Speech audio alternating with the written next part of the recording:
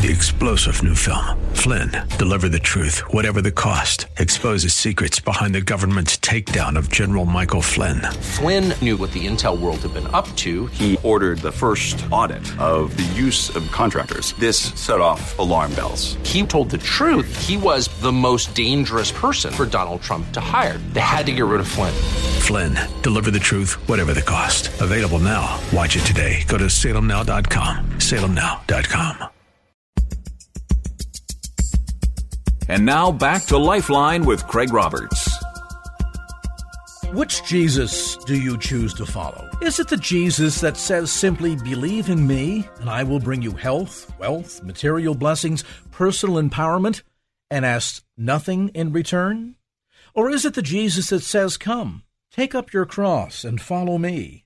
In return, you will be despised by man, hated for my name's sake, and as you lose your life for me, you will gain it. The former certainly looks nothing like the latter. In many respects, the former is largely a product of man's own imagination and sinful nature. The latter, though, looks much more like the actual, genuine Jesus we see of the Bible. My guest today helps take us deeper into understanding this genuine Jesus. He is the founding pastor of Cornerstone Church of Simi Valley, currently planting a church right here in the San Francisco Bay Area. He's the author of a number of best-selling books, including Crazy Love, Forgotten God, and host of the Basic series.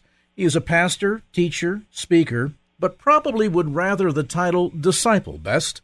He's Francis Chan. And Francis, great to have you on the program today. Thanks for having me. Let's talk about this Jesus, the one that oftentimes tends to sort of appeal to man's sin nature, this notion that somehow if we just believe in God, he's going to magically give us all of this material blessing. And certainly I want to be clear that God does wish us to prosper in many regards, even as our soul prospers. And yet there seems to be a major dichotomy, a major chasm between the Jesus of the Bible and the Jesus that unfortunately a lot of Christians pretend to follow today. Yeah, it's interesting to me because I don't see how anyone would come to that conclusion if they just read the scriptures on their own. It's so hard for me to imagine someone reading through the book of Matthew or Mark or Luke or John and coming to this conclusion that, oh, what Jesus is saying is if I follow him, life's going to be easy, I won't get sick anymore, I'll be rich. I just have to pray this prayer and suddenly everything magically changes. I don't see how anyone would come to that conclusion if they read the scriptures on their own. And maybe therein lies the real key, that to the greatest degree there is so much ignorance of who the God of the Bible is, who Jesus of the Bible is. I think people are taking other people's word for it.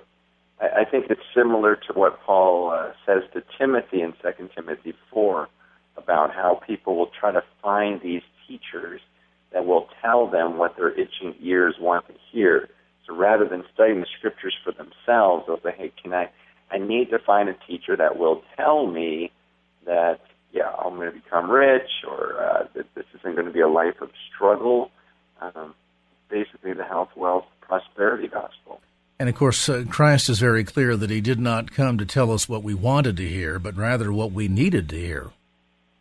And it seems like Jesus dealt with that problem back then, too, of just making sure people understood. He goes, look, listen, I did not come to bring peace, but a sword. This isn't going to be easy. There's going to be your own family members that will be against you for following me. So much of your ministry, Francis, is focused on helping people get to know in a very real, deep, personal way this authentic Jesus. And I'm wondering if in the time that you've studied church life today and many of the challenges that are facing the church, the body of Christ, if perhaps at certain levels, part of this misconception as to who Jesus is maybe because at certain levels the church has made the gospel more complicated than it should be? Yeah, I think so. I think in some ways we've complicated it, but I think it's more been an issue of want and desire. In other words, people want the gospel to be a certain thing. like when you look at the book of Mark, you see that people are constantly wanting to come to Jesus on their terms. And Jesus is always adamantly against that. And, he re-explains, no, this is what it really means. This is what it means to follow me. And I don't know that we complicated it purposefully. It was more that we had certain desires, what we would like the good news to be. And so therefore we've twisted certain things or overemphasized certain passages to the exclusion of others. And, of course, in doing so, then we end up distorting not only the true meaning of what the gospel is, but then, too, I would imagine the true meaning of what church is. Oftentimes, it seems as if we're out there trying to have an event called church, as opposed to experiencing a God who wants to have a relationship. Exactly. Yeah, well, I think in some ways we've complicated things, and in some ways we've oversimplified them. But again, it comes down to our sinful desire often. How do we begin to help the church understand the need to create this paradigm shift? And you talk a lot about this not only in your books, but in the new basic video series, this notion that God is calling upon us to build his church as opposed to build a church. And can you maybe, for the sake of our listeners, Francis, define the difference between the two? Yeah, I think the greatest thing we can do for people is to beg them to read the Bible for themselves, teach them how to read the Bible for themselves, and let them discover for themselves what the church was like, what Christ was like, what he actually said, to kind of erase a lot of these preconceived notions. Because we've kind of defined church as a building that you go to for an hour a week where you attend service, and which consists of 30 minutes of teaching and maybe 30 minutes of singing and a few announcements. But again, I would challenge, would you find that in Scripture, or is this a tradition that we've created for ourselves, which isn't bad? There's nothing wrong with getting in a room and hearing the Word of God and singing with other believers. It's just in Scripture you see that the church was meant to be so much more than that.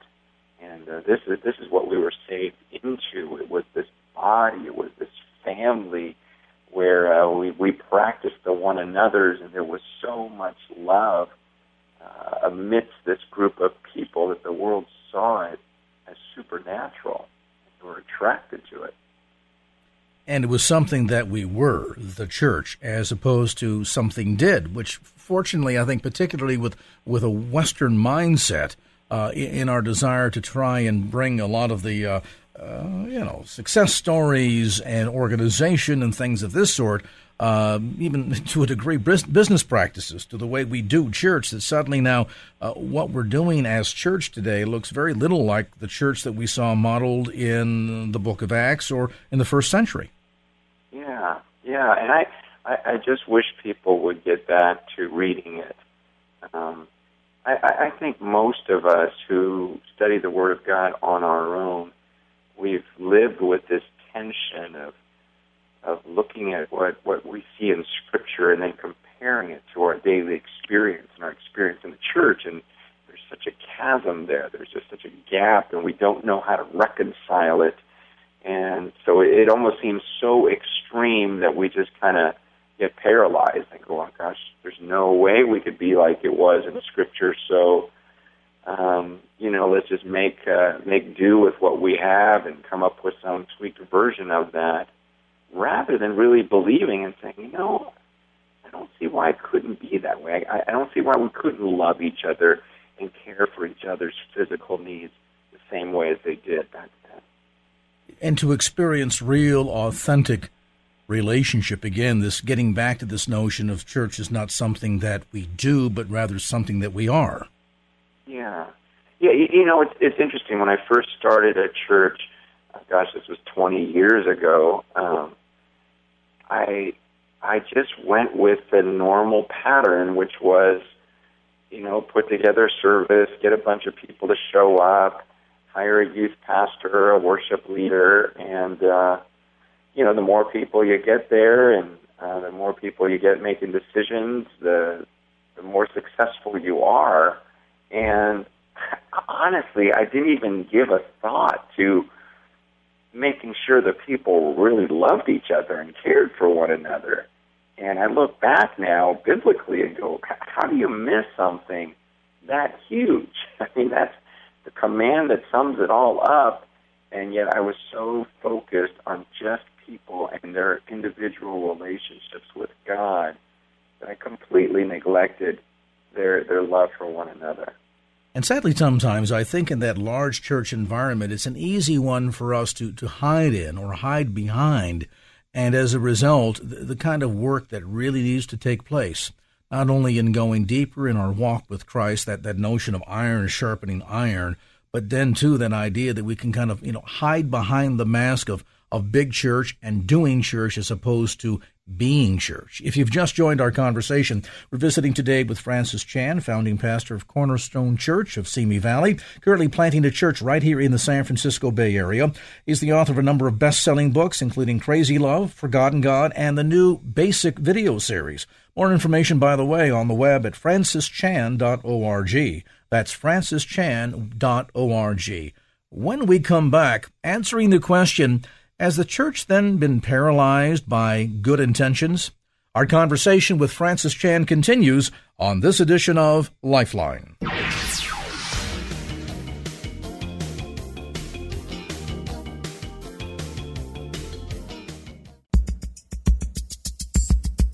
And now back to Lifeline with Craig Roberts.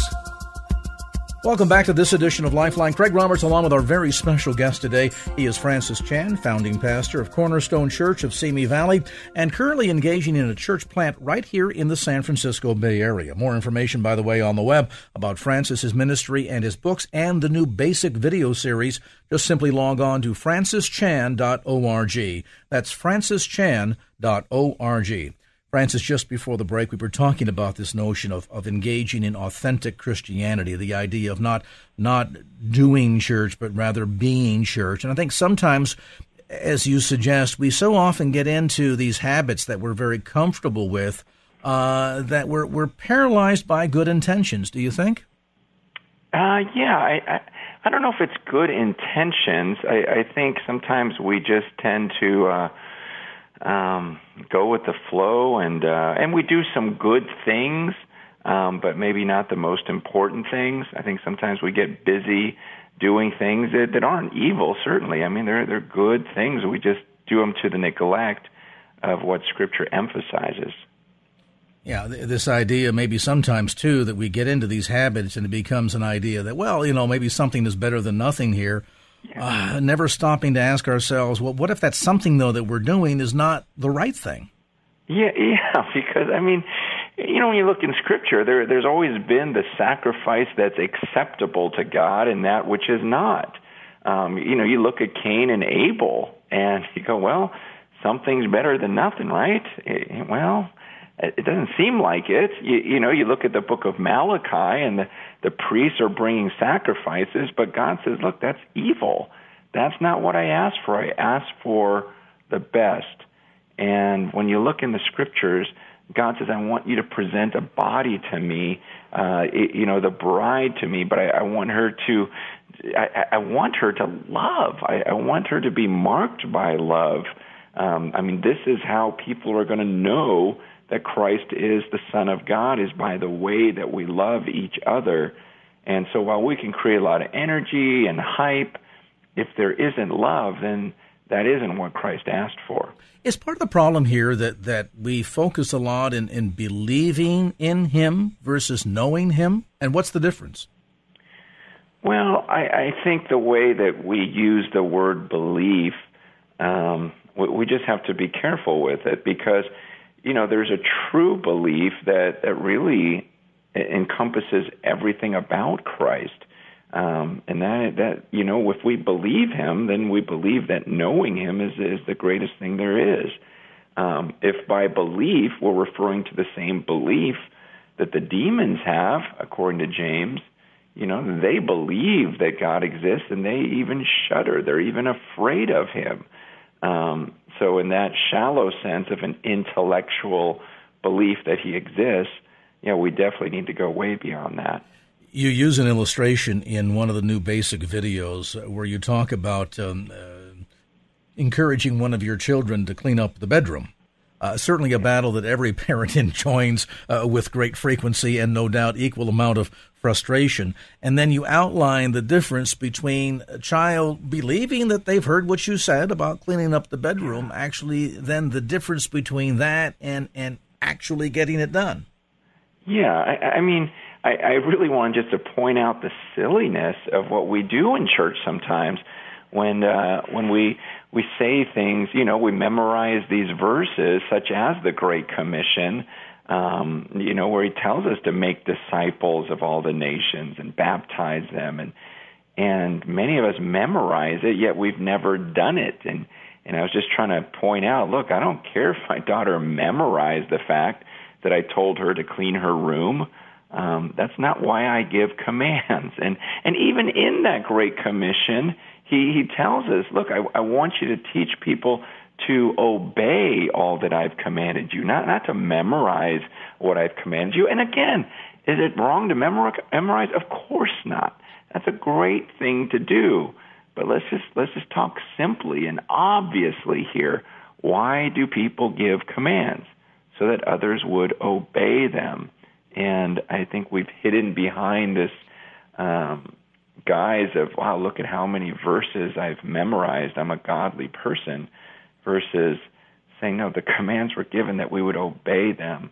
How many people have you baptized? How many people have you discipled? Let's talk about a dynamic that you discuss at length in one of the basic videos, and that is the way we do, and I'll put that word, Francis, in quotes, the way we do communion. I got to looking at that scene as Christ is engaging in the Last Supper and talking about the significance of what it means and why he is commanding us to do this. And I got to thinking to myself, the picture of that Last Supper that we see Jesus and the disciples sharing together looks nothing like the communion in the average church on the first Sunday of the month almost anywhere in America. And the more I read that passage, I thought to myself, how interesting it is coming from an Italian family, how the model that we engage in for our evening dinner looks more like the supper that Jesus talks about in Scripture than the supper that we engage in on a given first Sunday in the month. That idea of coming together one-on-one, looking at each other eye to eye, sharing, experiencing, having that sense of communication going on at the deepest levels. And yet, oddly enough, Francis, that's not what we do in church. Yeah, I was really convicted when I read through the book of Acts and saw how they would go to house, breaking bread. And we're such a... how do you put it? We like to be isolated. We want our privacy. And so we don't invite people over to our homes. The house isn't a place where we have the body of Christ come to and actually share in something so intimate as the Lord's Supper. So therefore, we created more of a, just kind of pass the plate and, pass the cups around and kind of do it as an individual act. And I fell into that. That's a thing. I'm not judging anyone on this because I realized, that's what I did at our church gatherings. There was no relationship involved. It was everyone in their personal relationship with God. And to be honest, that's the way I was more comfortable doing it. I don't know that I wanted the intimacy. I enjoy hiding in the back of a church, hearing a sermon, maybe even taking communion on my own, and then leaving before I talk to anyone. And so I end up creating an environment very much like that at the church where I was the pastor, where I started. And it was over time that I got convicted by the Scriptures and realized, look, even though this may be uncomfortable to me, this is what God says in His Word, and I must pursue this. Imagine if we took the setting of communion on any given first Sunday of the month in any church, instead of having it in the sanctuary, moving it into the fellowship hall around individual tables with maybe no more than 8 or 10 or 12 people maximum to a table. Instead of all facing forward, we faced each other, passed the cup, passed the bread, and actually had real communion as we see modeled in that passage of Scripture. Do you think that would have a profound impact on the church and the way we relate to not just one another, but Jesus? Oh, yeah, I think that would be a great start, is even if we could start there and then show people that this is something you can do in your home, this is something you can do in a restaurant. I think each pastor would really have to think through, okay, what's the best way to move my particular congregation to that next step? Francis Chan is with us on this edition of Lifeline. We're talking about not just the new video series, Basic, which, by the way, you'll get more information on Francis's website at francischan.org. That's francischan.org. He's also here in the San Francisco Bay Area, currently planting a new church in the city of San Francisco. We'll take a brief time out, come back to more of our conversation as this edition of Lifeline continues.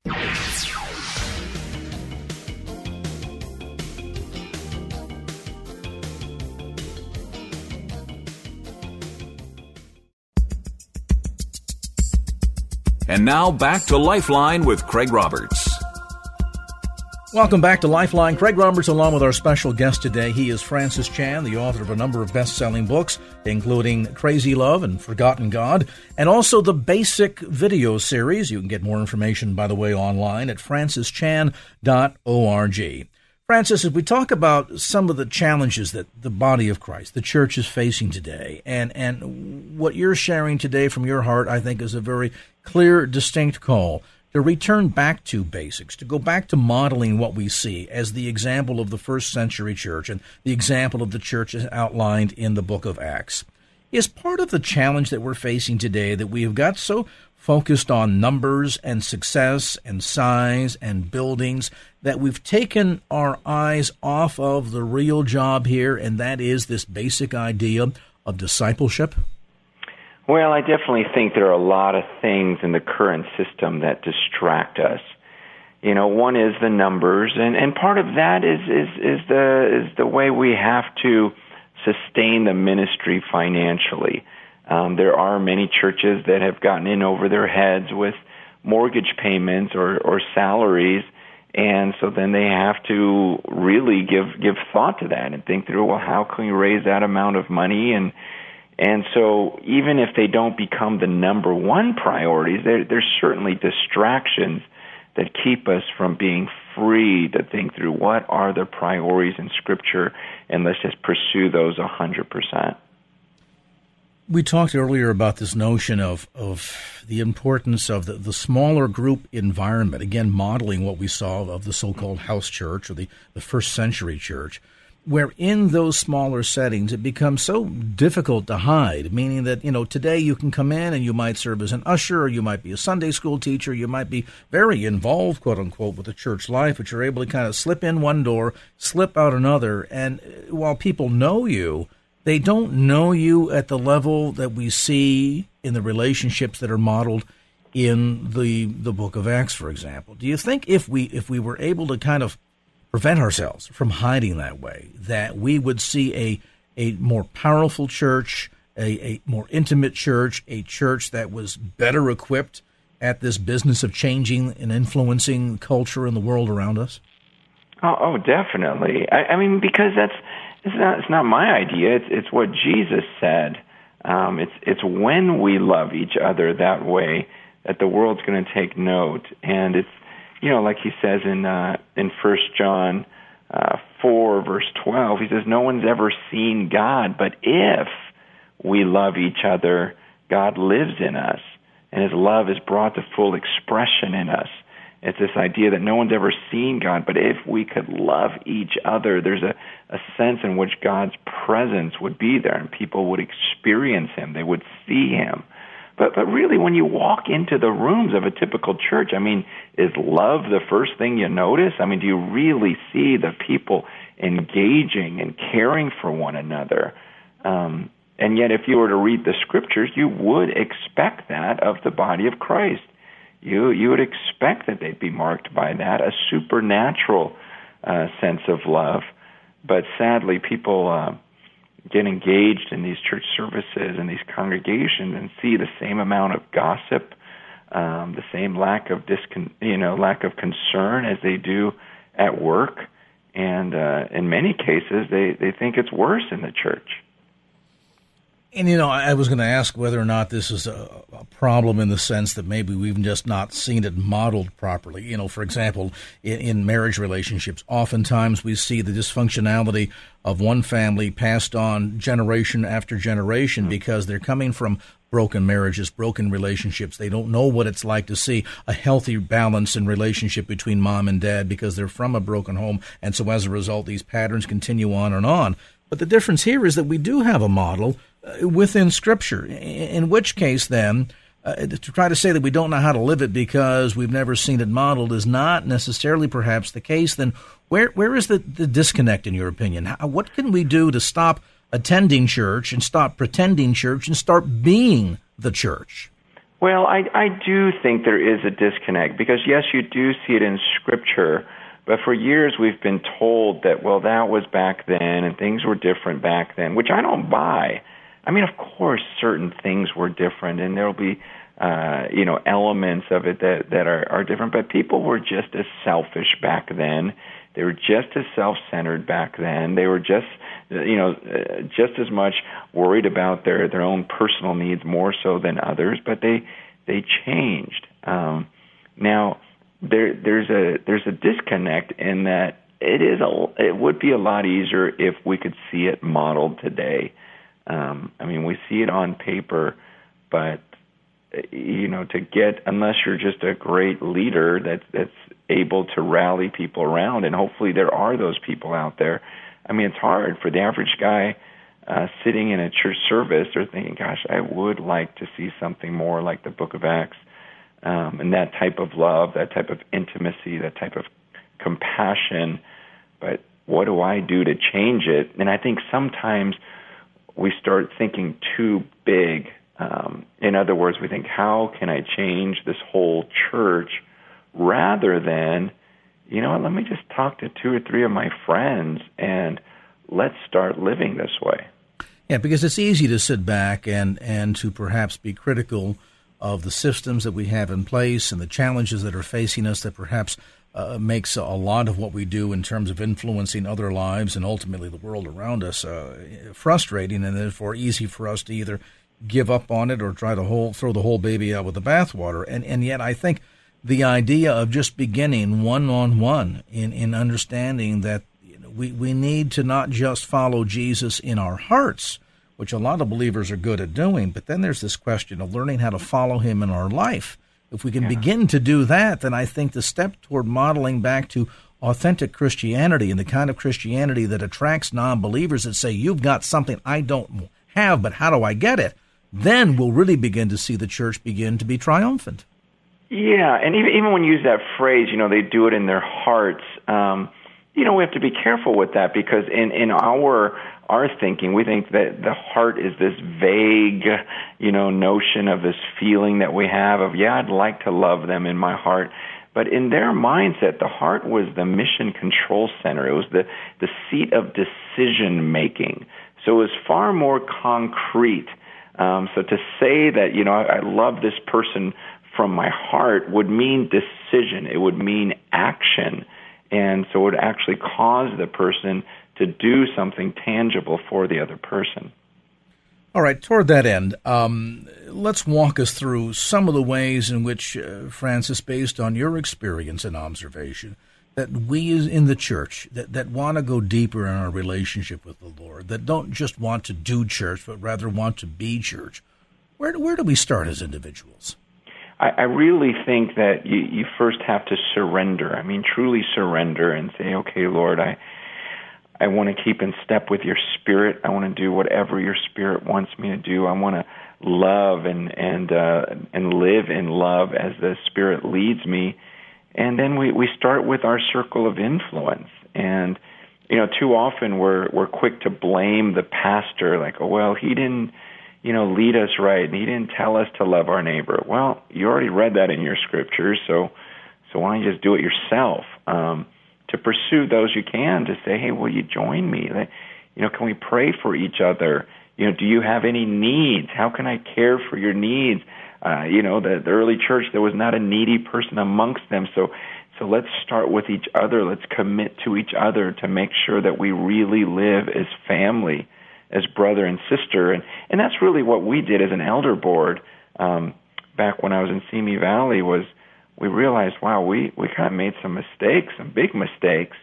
But rather than starting with the whole church, let's look at these relationships right here in this room, and let's pursue biblical relationships to love each other as we believe Christ would want us to. And I would encourage anyone to do that because your pastor's not keeping you from gathering with other believers and praying. You're not going to say, gosh, I was really disappointed that you and your friends prayed all night long. It's not his fault. We have to take initiative sometimes as believers to care for one another and to really be focused on prayer and reaching out and caring for the least of these. And amazing how so often we hide behind, I think, this notion that we're either waiting on pastor to show us how or set the tone or direction, or we're waiting on God, which is also a great escapism for the church, that we're just waiting on the Lord to move and do something. And oftentimes I wonder, as often as we pray, God move, work, heal, that God, in fact, is saying, while you're busy waiting on me, I, in fact, am waiting on you. Yeah, wow, that's good. Yeah, it's crazy how we make so many decisions based on want. Like I want to watch television, so I will. I want to go on the internet, so I will. I want to make this phone call, so I will. But then when it comes to ministry, we don't just go and start praying with people because we want to, or we don't share our faith because we want to. We're waiting for a voice to tell us to do those things.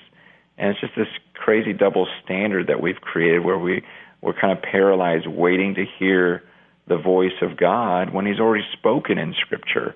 Is part of the challenge perhaps to this idea that we tend to pick and choose what seems to be convenient or comfortable? We'll have Francis Chan answer that part of the equation as our conversation continues. Francis Chan with us today on this edition of Lifeline. He, of course, the author of a number of best-selling books, including Crazy Love, Forgotten God, and the new Basic video series. Details on the web at francischan.org. We'll take a brief time out and come back to more of our conversation as this edition of Lifeline continues.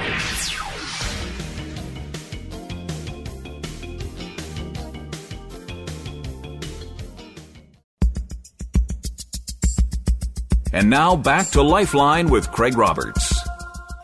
Welcome back to Lifeline. Craig Roberts along with our special guest today. He is Francis Chan, author of a number of best-selling books. You can get more information, by the way, on his ministry and this new Basic video series that we've been discussing kind of around the periphery here today. Information on the web at francischan.org. That's francischan.org. Francis, just before the break, we were talking about this idea that sometimes, we're more inclined to be waiting on God when, in fact, God in reality is waiting on us.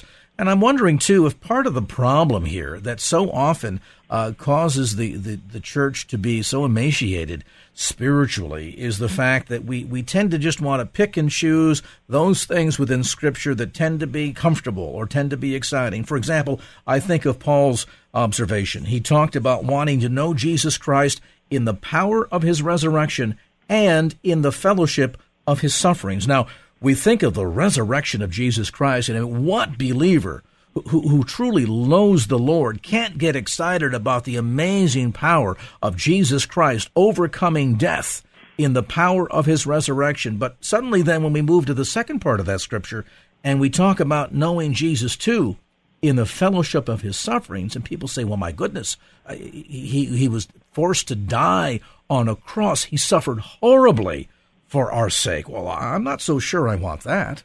Yeah, I mean, that's pretty typical. And the thing is we have to all be honest and say, wow, that scares me. There's a lot of things in Scripture that are difficult, that are scary, things that are very uncomfortable to us.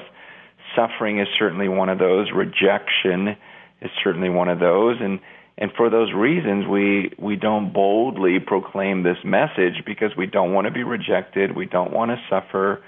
And that's very normal. And we have to just, speak openly about that and realize, look, even Peter and John, as bold as they appear to be, that was largely because they would gather with the believers to pray for boldness. I mean, even when people were astonished by their boldness in Acts 4:13, you see them later in that chapter getting together with the believers and praying for more boldness. You see the Apostle Paul even asking the Ephesians to pray for him that he might preach boldly. So obviously these are people who struggled just like Timothy did, and Paul encouraged him to be courageous, that he wasn't given that spirit of fear. So as believers today, we just have to quit pretending that we're not afraid, and we have to stop making excuses for our actions. But we need to gather together and say, look, I'm afraid to share my faith. Pray for me. Hold me accountable on this. Help me to get through this because I don't want to be a coward. Learning to lose our life, and in doing so, to save it. Spend a couple of minutes as our time begins to wind down today, Francis, and talk to us a bit about what exactly that means. Jesus talks about how that in taking up our cross and following him, we are going to be despised for his name's sake. People will hate us for following him, but he reminds us that those who attempt to save their lives will lose it, and those that will lose their lives will save it. Yeah, that's the thing we have to remember in all of this, is that Christ is leading us to an abundant life. And all of this surrender and all these things we're afraid of, we are going to discover once we let those things go, that's when we're really going to find life. This is not about us, so much sacrificing and being miserable for the sake of the gospel. There'll be times of that. But what Scripture teaches is when we let go and pursue that, even when we're afflicted, even when we're persecuted, we go away rejoicing. And I think most of us have experienced at least glimpses of that. Times when we've sacrificed something, times when we did something that scared us, and afterwards we had so much peace, so much confidence, so much joy. Those times when, initially it sounds far more appealing to go out and play golf, but we chose to go and serve and make disciples instead. And then afterwards, we are so grateful that we made that decision, and we go, wow, Lord, there's nowhere I'd rather be than serving you right here. And I really believe that's what Christ is alluding to, is this idea of once you let go and lose your life, you're going to find something so much better, not just in the life to come, but I believe also while we're here on earth. We've covered a lot of territory in our brief conversation here today, Francis, and you cover even more territory inside this basic video series. For folks that are perhaps not familiar with what it is and what's contained in there, just a moment or two, if you would, give us some insights as to some of the issues that you cover and kind of go deep in the basic series. Yeah, I first, talk about the fear of God, because I think that's the thing that is missing the most in our country.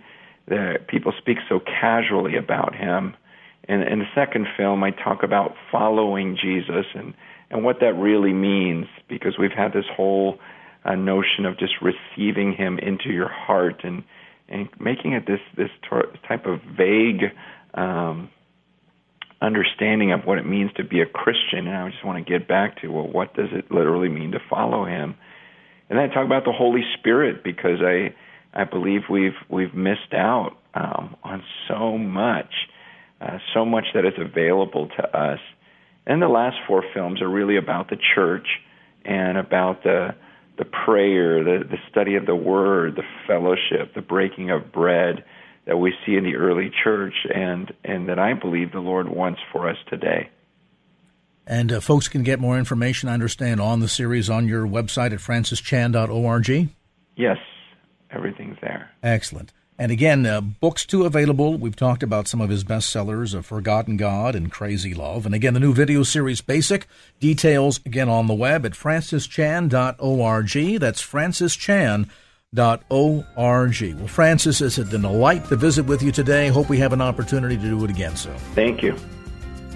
Well, that's going to do it for this edition of Lifeline. Thanks so much for being with us. And if there was anything you heard on today's show that you'd like to hear again or share with a friend, grab a copy of the Lifeline podcast. Simply log on to kfax.com. That's kfax.com for the Lifeline podcast.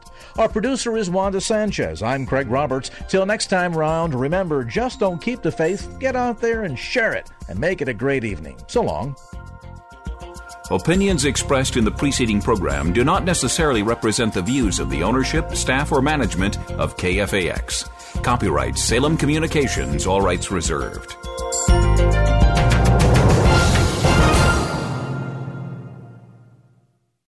Three-star General Michael J. Flynn, head of the Pentagon Intelligence Agency, knew all the government's dirty secrets. He was one of the most respected generals in the military. Flynn knew what the intel world had been up to. He understood its funding. He ordered the first audit of the use of contractors. This set off alarm bells. The explosive new documentary, Flynn, Deliver the Truth, Whatever the Cost, uncovers the facts behind this scandal. Flynn told the truth. He was the most dangerous person for Donald Trump to hire. I find out the worst enemy that I'm going to face in my life is right here in America. They took my assessment and they wanted me to change it. And I was like, I'm not changing it. They had to get rid of Flynn. With in-depth interviews, archival footage, and never-before-seen personal records of the man behind the headlines. I just felt like I was drowning. Flynn, Deliver the Truth, Whatever the Cost. Available now. Watch it today. Go to salemnow.com. salemnow.com.